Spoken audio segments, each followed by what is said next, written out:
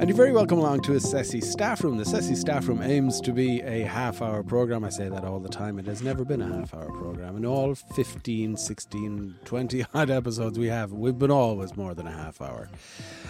This season 3 of the SESI Staff Room is going to be an interesting one, as I mentioned before. Before I go any further, season 3 is all about SESI is 50. Now, SESI is the Computers in Education Society of Ireland, and it's 50 years old this year. We have a conference coming up in March. We want to see you there, 11th of March. We also want you to subscribe to our podcast. A lot of work goes into it, a lot of research behind the scenes go into it. So if you hit that subscribe button, it would mean an awful lot to us. So please do hit subscribe. Plus, you'll get notified of any new podcasts coming your way. The SESI Staff Room, the idea behind it is it's a virtual staff room. We go, we meet, we chat. Hopefully we learn from each other. This particular episode of Season 3, I'm genuinely looking forward to. I've been wanting to interview Conor Galvin for the longest time because, frankly, I don't know what he does. He appears in the most strangest of places. Like, he was at a conference. The first time I met Conor was at a conference down in Tipperary, ICT EDU. Conor, you're very welcome to the SESI Staff Room. Thanks very much, Hassan. It's absolutely terrific to be here, and I'm looking forward to the chat. Conor, whether you realise this or not, it was you that put it in my head to put the SESI Staff Room together as a method of... Really? Yep. As a method of teachers being able to talk to teachers. And it was you that said it to me all that time ago, that teachers learn best from other teachers. And the best learning environment can sometimes be the staff room. That was all you. Well, look, I'm delighted to hear that. It's kind of, that really, I'm chuffed actually to hear that, Hassan, because, I'm a big admirer of the staff room, and I think that the work that the staff room does is absolutely incredible. So, to know that I was a wee bit in the background of that is fantastic. That's actually a fair reflection on my life generally. I'm a bit of a Johnny Appleseed, to use that sort of loose expression. I go around the place with opinions and ideas and, cast them out, and some of them take root and most of them don't. But I'm delighted to hear that. So, yeah, good one. When you're not pointing me in the right direction or planting that seed, or who is Conor Galvin? What's a day in the life for Conor Galvin? Oh, we were supposed to be starting with the easy questions, but okay, go with the bio, the basic bio. I'm a digital journeyman. All that I do in life is, trying to find my way through things, trying to have a bit of enjoyment while I'm doing it. The day job is I'm a university lecturer and researcher. So I spend a lot of my time in University College Dublin, School of Education, College of Social Sciences, depending on the day, depending on who I'm working with. And I teach I'm a teacher more so than anything else, perhaps, Hassan. And that, I think, is one of probably my secret power or my secret weapon of some sorts, because the teacher in me is what always comes to the surface, even more so than the researcher. So I would teach into things like, recently I'm doing a lot of work in relation to sustainability, education for sustainability. All down the years I've been involved in teaching student teachers and others at what used to be diploma level initially, then became PME and so on, professional masters and all the rest of it. Technology, uses of technology, and it's always uses. It's never technology. I never teach technology. I always teach and get people to play in spaces, particularly in the master's programs. You can get people to play into spaces and have a bit of crack looking at technology and how it can be used in teaching and learning. So that's what I bring to any mix, I suppose. And it's probably a pretty good definition of who I try to be, rather than maybe perhaps who I am or whatever. But that's it. I bring a foreign attitude to a lot of things as well, which might sound a bit strange. But, what is a foreign attitude to a lot of things? My own attitude to technology is sort of slightly imported. My first exposure to computers in education was in the Middle East, when I was working over in Abu Dhabi a million years ago, and we had the infamous computer lab kind of set up, but we used it to produce resources and posters and stuff like that hadn't been done previously, and that kind of set me on a particular track where you don't teach technology, you teach people how to get the best out of whatever kit they have and to produce stuff that's useful in their daily lives and their teaching and learning lives and so on. Teachers, students, the whole shebang. And I've kind of brought that with me ever since. So after that, I went to study in the UK for a while, and they've always been seen as, a little bit ahead of the curve and so on in terms of use of technology.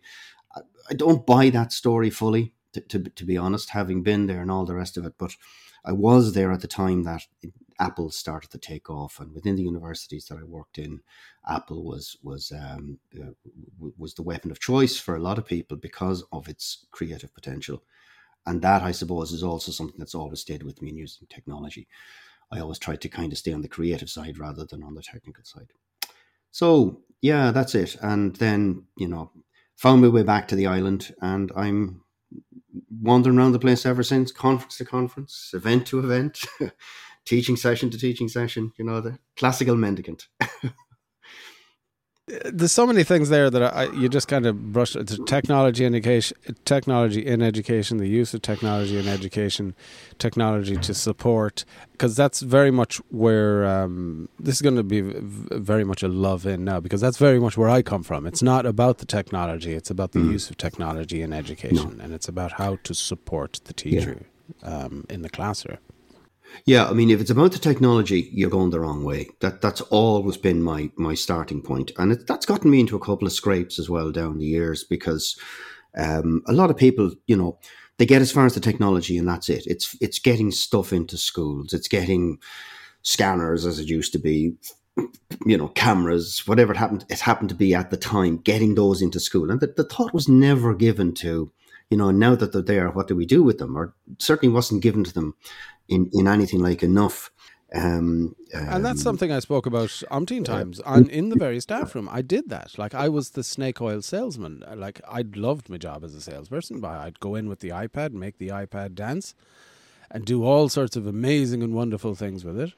Sell a load of them, and it'd be left in the corner. You'd go back and you'd visit it, because as a technologist and a nerd, you want to see how they're getting on. You go back to the school and you go, why aren't you using all the fancy boxes and the stuff that I sold you? And they said, well, this teacher that does CPD isn't available, or that whatever. And I'd go back to my wife and I'd say, look, they're not using the stuff and it's amazing. And she would simply say, make a difference. Go in, show them how to use it. And people said, yeah, you're mad going in to train teachers. You're crazy. And I went, no, they need it. They absolutely need it. Because what they were being sold was the box. This is an amazing thing. It does amazing stuff. As opposed to, what can this do for your classroom? What can this do for your teaching? Yeah. And Adrienne last week, it's actually last episode, just gone up, she was saying technology never made a teacher good. A teacher was already good, and the technology enabled them. Yeah, to do more and to enjoy it a little bit more, which is always, I think, the key to it. So yeah, I mean, I do agree. I mean, there's 1,000 things we could have done differently and could have done better, various stages in relation to that. And I always think that one of the kind of sadder moments really was when Schools IT 2000 kicked off in the late 90s. And you had all of this push to bring technology into schools, and you had, all of the big beasts were literally firing kit into schools, and you had Gateway giving away the free machines and all of that.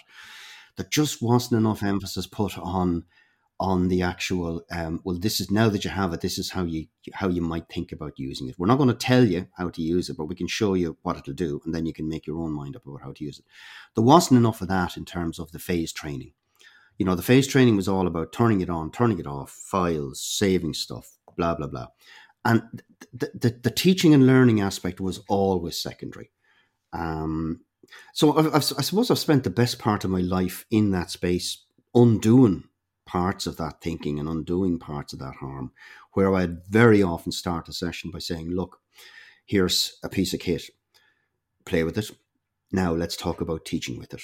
And, that's I think that's the key to open up an awful lot. You give the teachers the opportunity to figure it out. You support them, you give them the technical side, and then you just step back and let the magic happen in terms of the teaching and learning. And, we've become a little bit better at that, mind you, I think, Hassan, down the years. There's a wee bit more openness to that kind of thinking than there would have been previously. But then, it's swings and roundabouts. There's some good things and some less so, yeah. How has it become easier? Is it that is it the classroom, there's not as much rigidity? If that's in the classroom, there's a bit more flexibility with the learning, or how did that come about? It's kind of a confluence of things, really, isn't it? I mean, life changes and technology becomes part of everyday life. That's the first thing. So young people, regardless of whether you're working at university level or working in primary school or secondary school or whatever, young people coming into classrooms have more knowledge and expectations around technology than they would have had previously. And, they bring the pluses and the minuses of that with them. They bring the good stuff, how to use the newer things, and then also the fact that there's still these huge gaps in what they can do and so on. I think teachers have become, in my experience, a little bit more accepting of the fact that they're never going to be the full ringmaster that they used to be in these spaces, perhaps. So, you try a thing out, you make it, it'll work 8-9 times out of 10. Sometimes it won't work, and you shrug and you kind of pick up the pieces and you try again. But that's an attitude among teachers. I think that's different as well. And interestingly, I don't think it's just young teachers. I think it's teachers right across the board. Okay. Teachers have become more capable in their own lives in terms of using, technology and social media and so on. And that sort of bleeds into the work that they're doing in schools, in my experience, but without any assumptions. Mm-hmm. You never step in and say, I'm the God of small things and this is what we're going to do. You do your teaching and you bring in the bits of the technology that they think you will actually help. If it's working well, you'll read it in the kids. The kids will bring on their own ideas as well. When that comes together, it can be very, very interesting. You see some wonderful stuff being done in classrooms. Simple little stuff like, for example, eTwinning project. The idea for the eTwinning project comes from the teacher. The content that's produced is produced by the kids. The technology is used as the vehicle share between schools or across schools or within the project space or whatever. So all of those little things have changed, I think, quite substantially in the last 10 odd years. You can do stuff now that you couldn't have thought about doing before. Not because the technology is rock solid and always there, but because it at least you accept its limits and you accept that it's always going to be a little bit shaky and the house of cards can come down. Yeah, of course. But when it works, it. And what about teacher training? I don't want to go down the rabbit hole of teacher training, but it's the one thing that comes up often, and we're not getting any training. It's assumed. So let me start that again. It's assumed, and again, referring back to Adrienne, it's assumed that the teacher will simply learn by some method of osmosis how to use the technology, but they have to. That's not the case. They have to be trained and they have to learn like anybody else. How does that? Okay, and again, here's my. The way that sometimes the dark force comes out of the cupboard. Well, the dark force comes out of the cupboard on this one. I don't believe in teacher training. Okay, first of all, I believe in teacher education. And within the framework of education, you have to do technical work. You have to do pedagogical work. You have to kind of expose them to basic ideas, and you have to help them build their confidence and so on. It's more developmental than training. If you know what I mean, Hassan. It's not just a case of training is sort of, it's just training will show you how to turn the thing on, turn the thing off, but it's actually beyond that. It's using it in a productive way. It's using it in an effective way, in an enjoyable way for you and for the kids. Now, do we do that well in teacher education? I think we're doing it an awful lot better than we used to. Absolutely. I mean, I'm looking at my own colleagues like, Rachel Farr, for example, people like that who has people, has students on our PME, and I know it's very similar in others, out to Microsoft to play with Surfaces, visits from different technology companies. What can the technology do for us? How can we use it in terms of teaching and learning? Those sorts of conversations are ongoing. But what people forget about teacher development is it's a lifelong thing. You can only do a certain amount in the initial stages. And I think that's becoming a little bit easier, because I think young people, particularly coming into teacher education, tend to bring more technical ability with them than they had previously, with the gaps and all, as I say, but it's there, and you can work with that. So you can get them to do stuff and work with things, basic technologies in teaching and learning that you couldn't have done perhaps previously. Where there's still a huge amount of work to be done, I think, is in relation to development, people who are out in the teaching world. And there used to be wonderful opportunities on master's programs. An awful lot of teachers used to come and do masters, MEds particularly. Partly because there was a little bit of funding associated with it. When you had your MEd, you got a little bit of a bonus and so on. And that might seem, a bit insignificant, but I think it was important, because it meant that teachers were prepared to invest in a little bit more in their professional development, their professional training within the universities and the colleges. And that gave you opportunities to do stuff that brings to the classroom and brings to the experienced teacher, options and kind of technical solutions and technical possibilities that weren't there previously. And I'm thinking about the sort of stuff I used to do in my own MEd. Again, it might seem very straightforward, but using videos, making little video clips, those sorts of things. E-twinning projects, always a feature of the work that I used to do when I was working on the MEd side. And it was always with groups of teachers whose kind of the eyes would light up a little bit. Later it became more computer sciencey, and we started looking at, doing work in relation to transformational thinking, the logics that are associated with using technology in classrooms and so on, perhaps a teeny bit more technical than previously. But it was always an opportunity to do that sort of thing with teachers when they came to you. I think that's lost a little bit now, because not so many teachers do formalized master's programs any longer. They're all much more dependent on the type of thing that's been put out by the PDST and groups like that. Now, I'm not criticizing that. I think it's very, very effective. It's very good. And I think it makes a huge difference to what's possible in classrooms. But again, it does tend to emphasize the technical more so than the pedagogical, I think. That's my reading of it, with no aspersions cast on anyone. That's their job. Bring in the new stuff, connected to curriculum change by all means, but emphasis on the technology and how it's used. Or rather more on the technology than on how it's used some cases. And I think that's a bit of a shortcoming. Yeah. And do you think there's a gap, Conor, between this is how we should use it, this is how it is being used? Do you think there should be more joined up thinking? So people will go off and, like, I asked Elizabeth this, and I kind of regretted it, but yeah, it's out there. That's it. It's published, so I'm not going to go back. Is there a gap between the carpet dwellers, the academics, and the visionaries who believe this is how it should happen and this is how it happens effectively, and the people who are in the front line teaching using technology? Yeah, I think there's always going to be, because the expectations on people in classroom settings and contexts are increasingly unreal and unrealistic in many ways. We're expected to do more and more and more. A very simple example of that might be if, for example, you look at what's going on in terms of digital planning. All schools are now meant to produce their own digital plans, and we have guidance, and we have all of the support documents and everything else, and we have an inspectorate that's increasingly asking and ticking boxes in relation to digital planning. But it's not really. It's not lived at the level of classrooms, because it's just one element of what teachers are trying to deal with and to cope with. And there's so many other things that are more pressing perhaps, and that push things out of the way a little bit.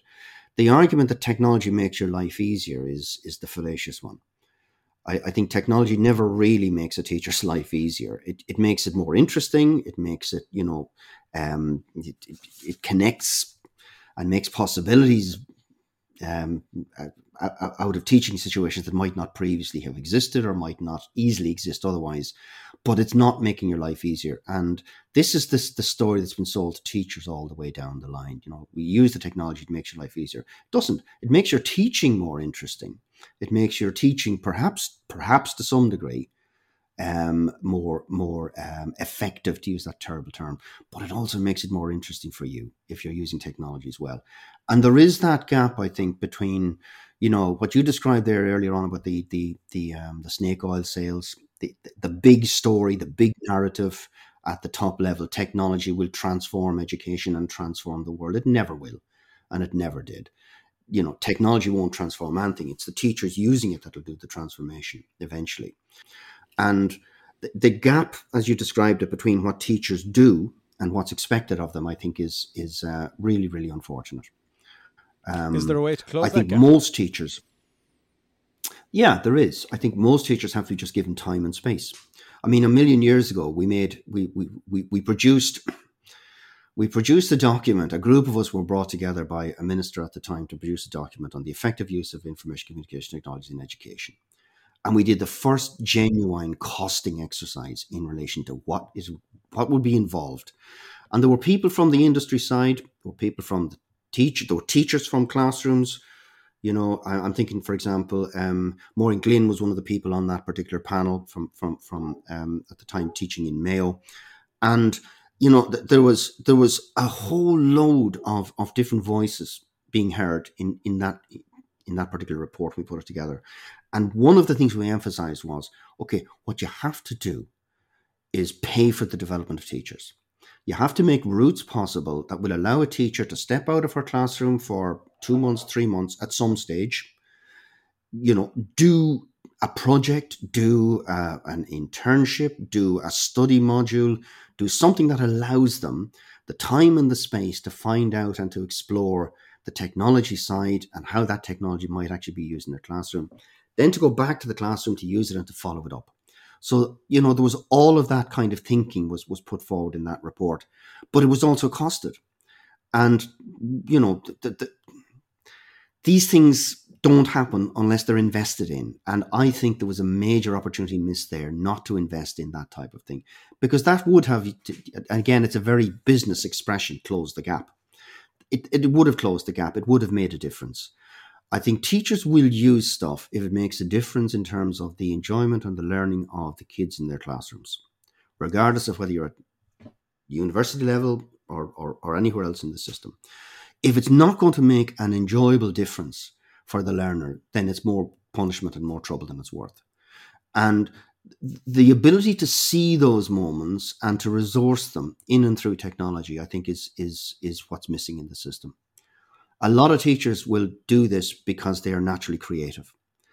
You can't force it and you can't drive it, which we're trying to do through the digital planning thing. We're trying to insist that technology is used in all classrooms, blah, blah, blah.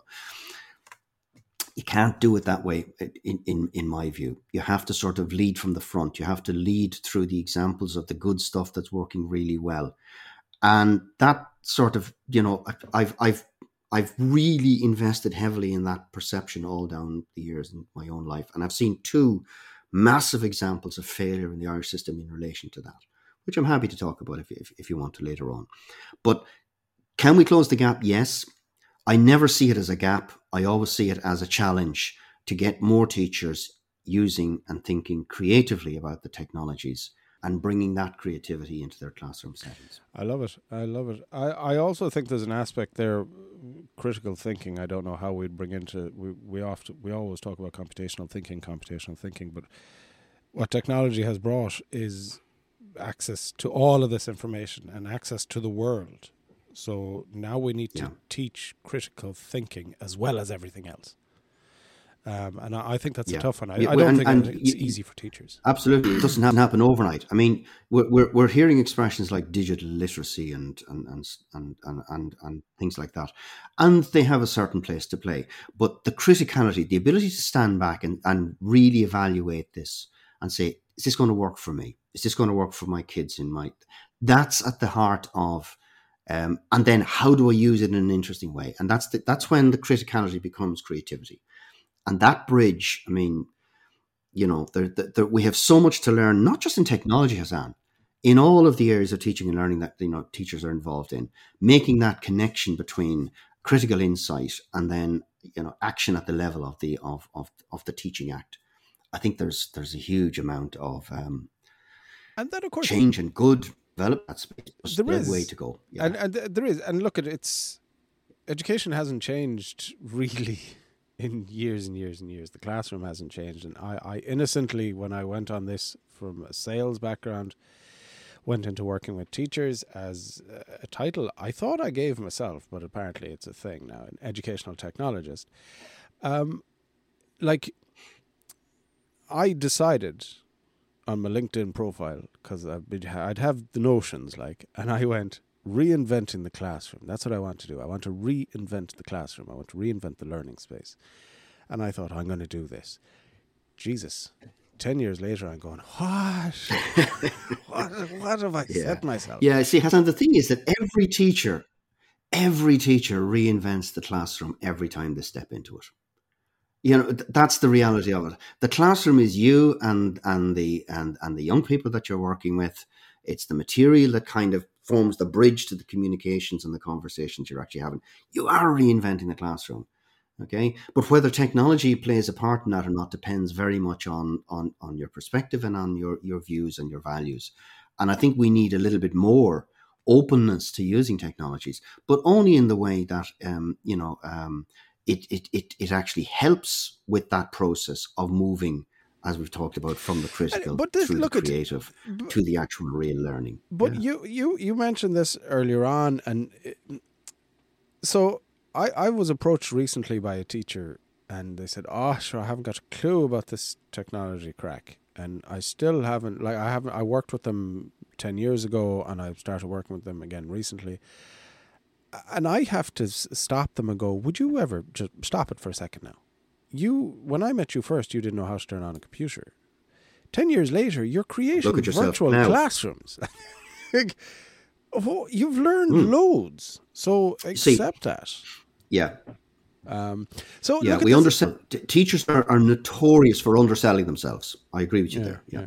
And I'm not just saying this because it's a teacher podcast, but I firmly believe it. Now, there's a fair few now that I'd want to talking to, but there's tons more that are doing amazing things every single day, and they don't even realize it. And those are the powerful ones, and those are the ones with the powerful stories. Yeah, but there's one thing that's missing sometimes in that part of the conversation as well. It's not just doing the good stuff; it's talking to others about doing the good stuff. Yeah, and I think that's why things like CESI are absolutely invaluable.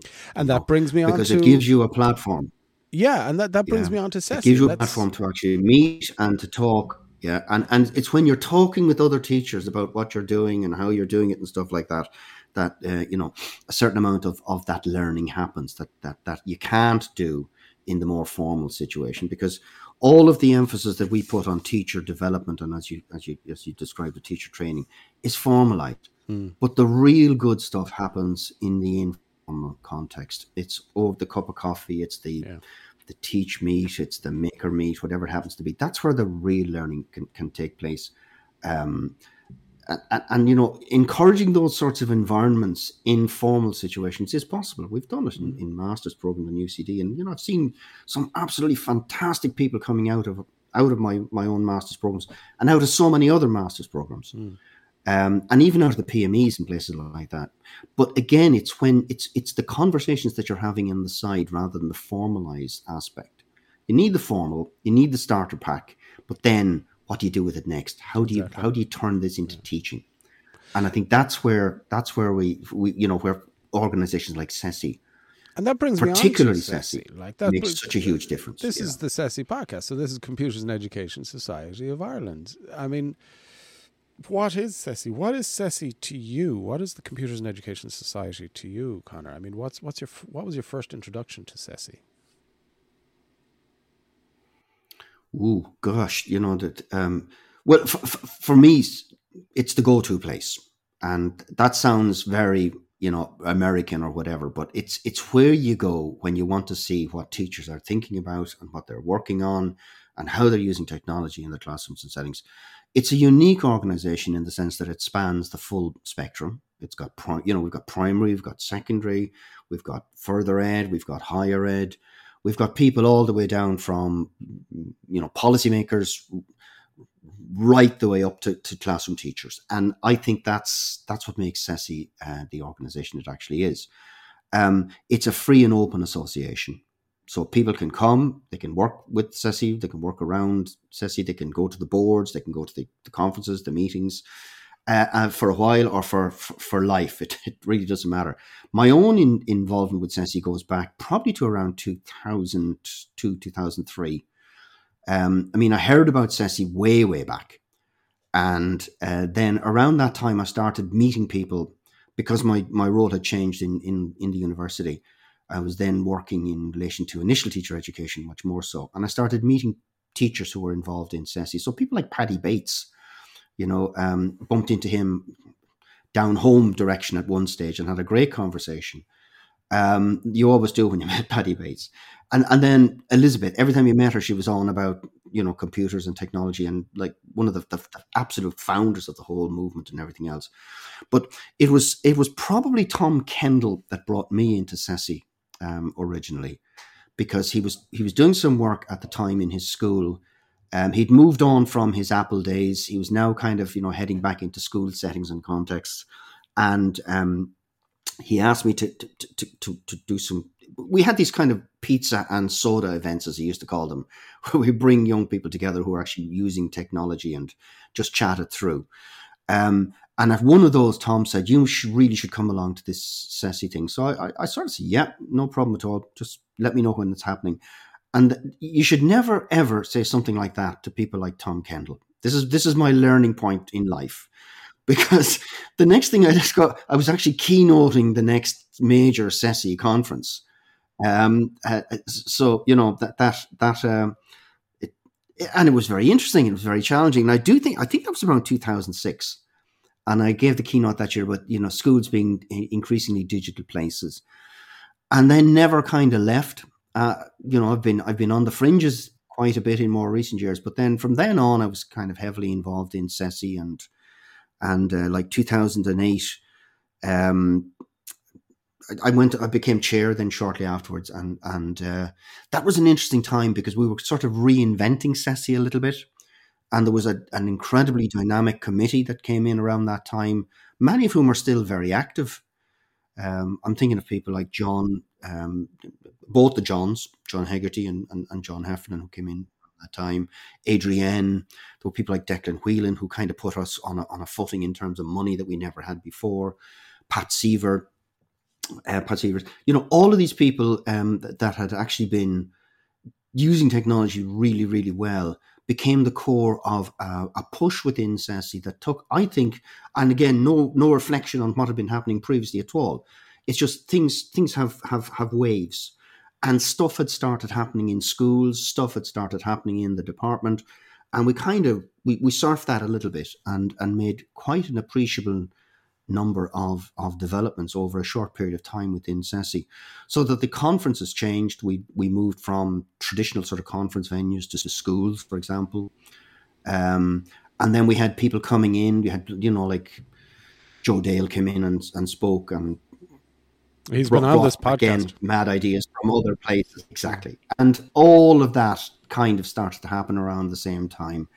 So that was my introduction to CESI as an organization of teachers who were interested in using technology, not computers, technology. And we've had all the arguments about should we change the name or anything else. I'm glad they didn't. I'm glad it's still CESI, and it should always be CESI, because it's computers, but it's much more. there was a long discussion about should it be technologies in education or something like this, and then you say no. This is an organization that's been in existence since 20 years, 25 years at the time. You don't just change the name because you're changing the name. You change the logo by all means, but not the name. And that sort of took us into the more recent period in relation to CESI. So I'm still on the edges of the thing, and probably not as active as I used to be.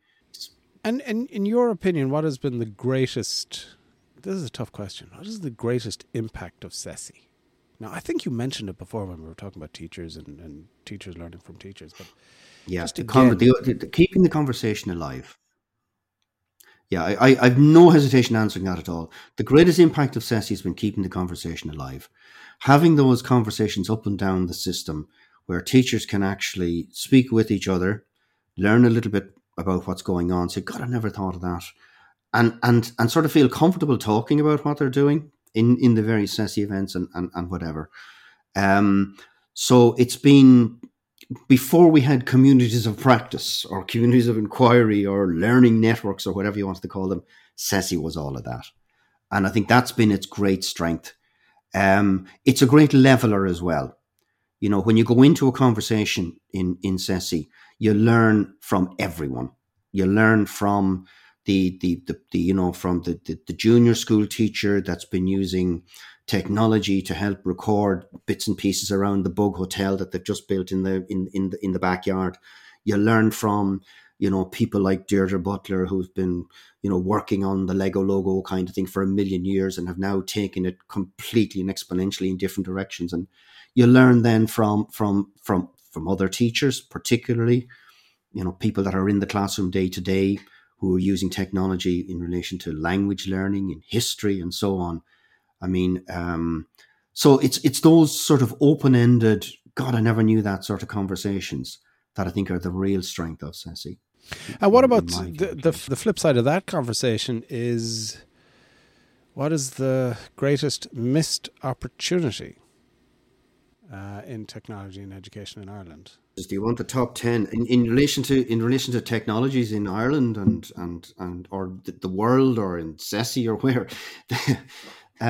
Let's keep it small. A very good question and a very hard one. Yeah. Let's start with missed opportunities in Ireland. In Ireland. Okay. I would, again, I do have my top 10 on that one, genuinely. Go. But I would say probably three in particular. The first was the decision at a policy level to disband the NCTE, the National Centre for Technology and Education. I always think that was a huge mistake. I think it was a major misstep because a very, very incredible amount of work had been done by that organisation. But politically, it didn't fit. Politically, it never had its charter. It never had it came out of a ministerial decision. It came out of a decision to try and mainstream technologies through fast track. And when you do something like that, you sideline other areas, particularly within the department. And the decision to kind of do away with the NCTE was, to my mind, a major, major slip. Because apart from anything else, we lost the network of advisors. There was this fantastic network of advisors up and down the country. That was lost as part of that. An awful lot of the kind of the knowledge and ability that people like Anne White would have had, it went back into the system. They went back as teachers. John Hurley and McAllister, went from NCTE back into the system as well. And they set up their consultancy, which is an incredible mover and shaker still in relation to technology. And I don't see that stopping anytime soon. But all of those, Pat Coffey's another one. NCTE, he kind of found a new home in terms of, taking Skullnet under his wing and making it everything that it has become. But all of that was kind of centralized. And to take away that structure and that facility, I think it did a huge amount of damage to the infrastructure, if you like to call it that, in relation to teachers and teaching. And we're kind of seeing something similar to it again now in terms of stripping back the PDST. The same idea, build up the expertise and then dissipate it.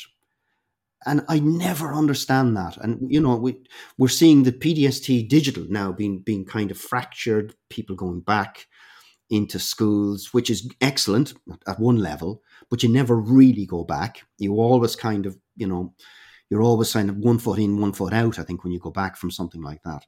But those sorts of decisions that are, if you like, corporate decisions, I think that's been a major failing in relation to technology in this country. We've not taken the logical next step. And I suppose that would be my number one. The second thing, I think, major failing really was in relation to something that came out of IT 2000. And again, it's funny how history repeats itself, because I've seen an echo of it again in more recent years. The SIP projects, the schools integration projects, which was one of the kind of three main strands in the IT 2000 initiative way back in old God's time, around 2000 and so on. Think of it like this: 500 schools up and down the country, more or less, all trying to do interesting things using technology to some degree within teaching and learning, and then not learning from that.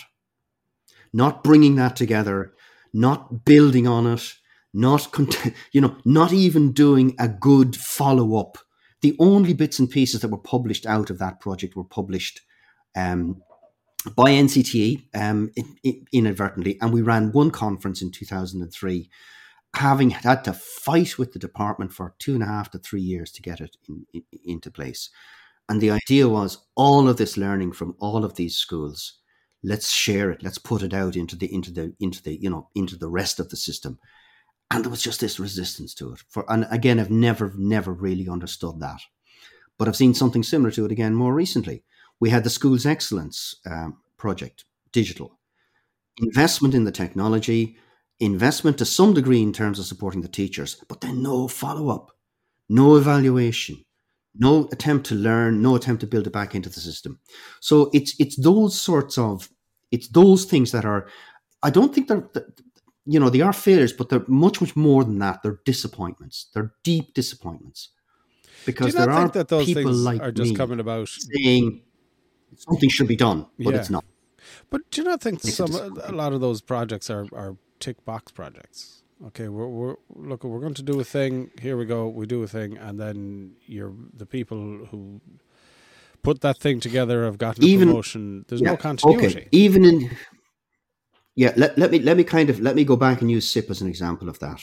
There were probably about 107 projects in all across the schools in SIP. About 50 of those were gold dust. Absolute magic.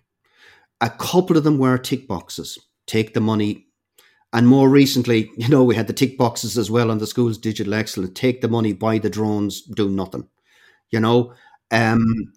So yes, but this is something that I think is part and parcel of taking a chance and taking a risk. And if you put a certain amount of good stuff into the system, and if you get 60% payback, 50% payback, 70% payback, that should be used. That should be taken. That should be learned from. That should be built into the next generation of whatever you do next. The big problem in Ireland is there's never a whatever we do next. You have SIP stops. You have Schools Excellent projects stop. So there's no rolling, building and developing, except informally and incidentally. It's teachers who kind of pick up the magic and who kind of keep it going in their own situations and their own settings.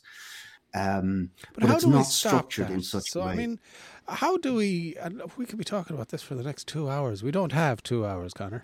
We could. But this ties into what the biggest challenge over the next couple of years. Do you think? And I'm not answering this for you. Well, I am kind of a little bit. Do you think it should be continuity of these great projects? We're coming out with them, but we should be looking at not the project finish, not the project end date, but it should be called the project continuity date or the project handover date, where the project gets handed over and it develops by itself through osmosis. It actually develops over the years, as opposed to this, here's a great project, there you go, and then it finishes. Like, oh, how do we Yeah, fix that? I do, and I don't have the magic bullet for how to do that. But I do think that if the infrastructure is there that encourages you to build on and learn from what's been done, then there's a natural avenue to push it out to other schools. And I think an awful lot of it becomes providing a forum, providing a platform where teachers can see what's been done in previous projects and can take aspects or bits of them and build on them, going into a new phase or into a new generation of the same project. We've seen that happening kind of unforced in relation to e-twinning projects, for example. A small e-twinning project grows to be a larger project. Schools are involved, 10 schools, maybe over 3 to 4 years, 50 schools over 5 to 6 years, where they're all kind of doing stuff like that wonderful John Joe Gallagher project that from the SIP, the field fences of Sligo. That is still out there in the ether. There are still people doing projects like that through the e-twinning networks, because it's the kind of things. There are gateways, there are doorways, there are field fences right across Europe. You can use it as a focal point for cultural issues. You can use it as a focal point for biodiversity increasingly, so there's all of ways where things, it's never the same project done again. It's always the way it grows and a new group of teachers taken in a slightly different direction, build on what's been done so far, add something new, add something magical. That's something that's actually not supported really well enough in the Irish context, I think. And I'm always disappointed when it happens, but I'm never surprised. And that perhaps is a terrible indictment. I don't want to end on a negative, but I like that negative is very much a positive. If we can realize what the challenges are, then we can overcome them. I agree. Absolutely. And I do think, again, I wouldn't like to end on a negative. So I would end on a positive by saying the teachers and people who come to, master's programs like the sort of one that I've been trying to run down the years, go back into the system and do great stuff. And to support them in terms of whatever idea they have next, whether it's creativity in the classroom, whether it's to do with teaching about biodiversity using technologies, in and through technologies. I've had so many good students down the years that have actually gone away, and I've caught up with them and said, wow, fantastic. And they've said something, so where'd you get that idea? Well, we talked about it, and I just went away and did it. Yeah. And that's the sort of thing that I think makes the difference. So it's those little to where we started in terms of the seeds and the ideas. I think projects grow, but they need to be nurtured. They need to be supported. They need to have, places to go next. They need to produce yield in the sense of a crop, and then the crop has to be spread and it goes from one cluster to another, from one situation to another. I think SESI has been good down the years in terms of supporting that, in terms of spreading and distributing ideas. I think, however, it's the teachers. SESI is as a negative, as a kind of an institutional presence is one thing, but it's the teachers within SESI, and indeed those that aren't SESI, like teachers in their schools. That's what makes the difference in the longer game, because they bring their creativity, they bring their criticality, and they do what can within the resources that they're actually given. They do what they can within the development opportunities that are provided for them. So if we can kind of get that a little bit more in tune with leader by teachers, then I think we're going the right direction. I think you hit the nail on the head. SESI 50, I think, is going the right direction. Of course it is. I definitely think SESI's we need more people in SESI. We need more people to join up, more people to talk. I firmly believe it's talking to each other. It's knowing that I want to do a thing in my classroom. Can I go and do it? And then do it. And if it doesn't work, that's the learning. Yeah. We tend to be comfortable in what's safe.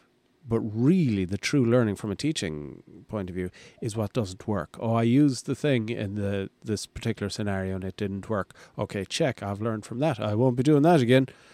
Or I found Yeah, but I might do a variation on it. Exactly. I might try it a little bit differently. Yeah. Yeah, I think the supports And are there for teachers. It's that thing of staying on the creative and staying on the edge, I think is what makes a difference. And teachers are good at that if you give them the opportunity and the support to do it. There you go. Give teachers the opportunities and the supports, and you watch the amazing magic things happen. Exactly. Conor Galvin, thank you very much for joining us in the SESI staff room. Remember, I think you're I don't know what the word I'm looking for. You don't realize the effect you have on others by talking to them, and you throw out an idea like the staff room and you just walk away. I'm here because of it. Do you know what I mean? So I'm not just one person. I know loads of people with that same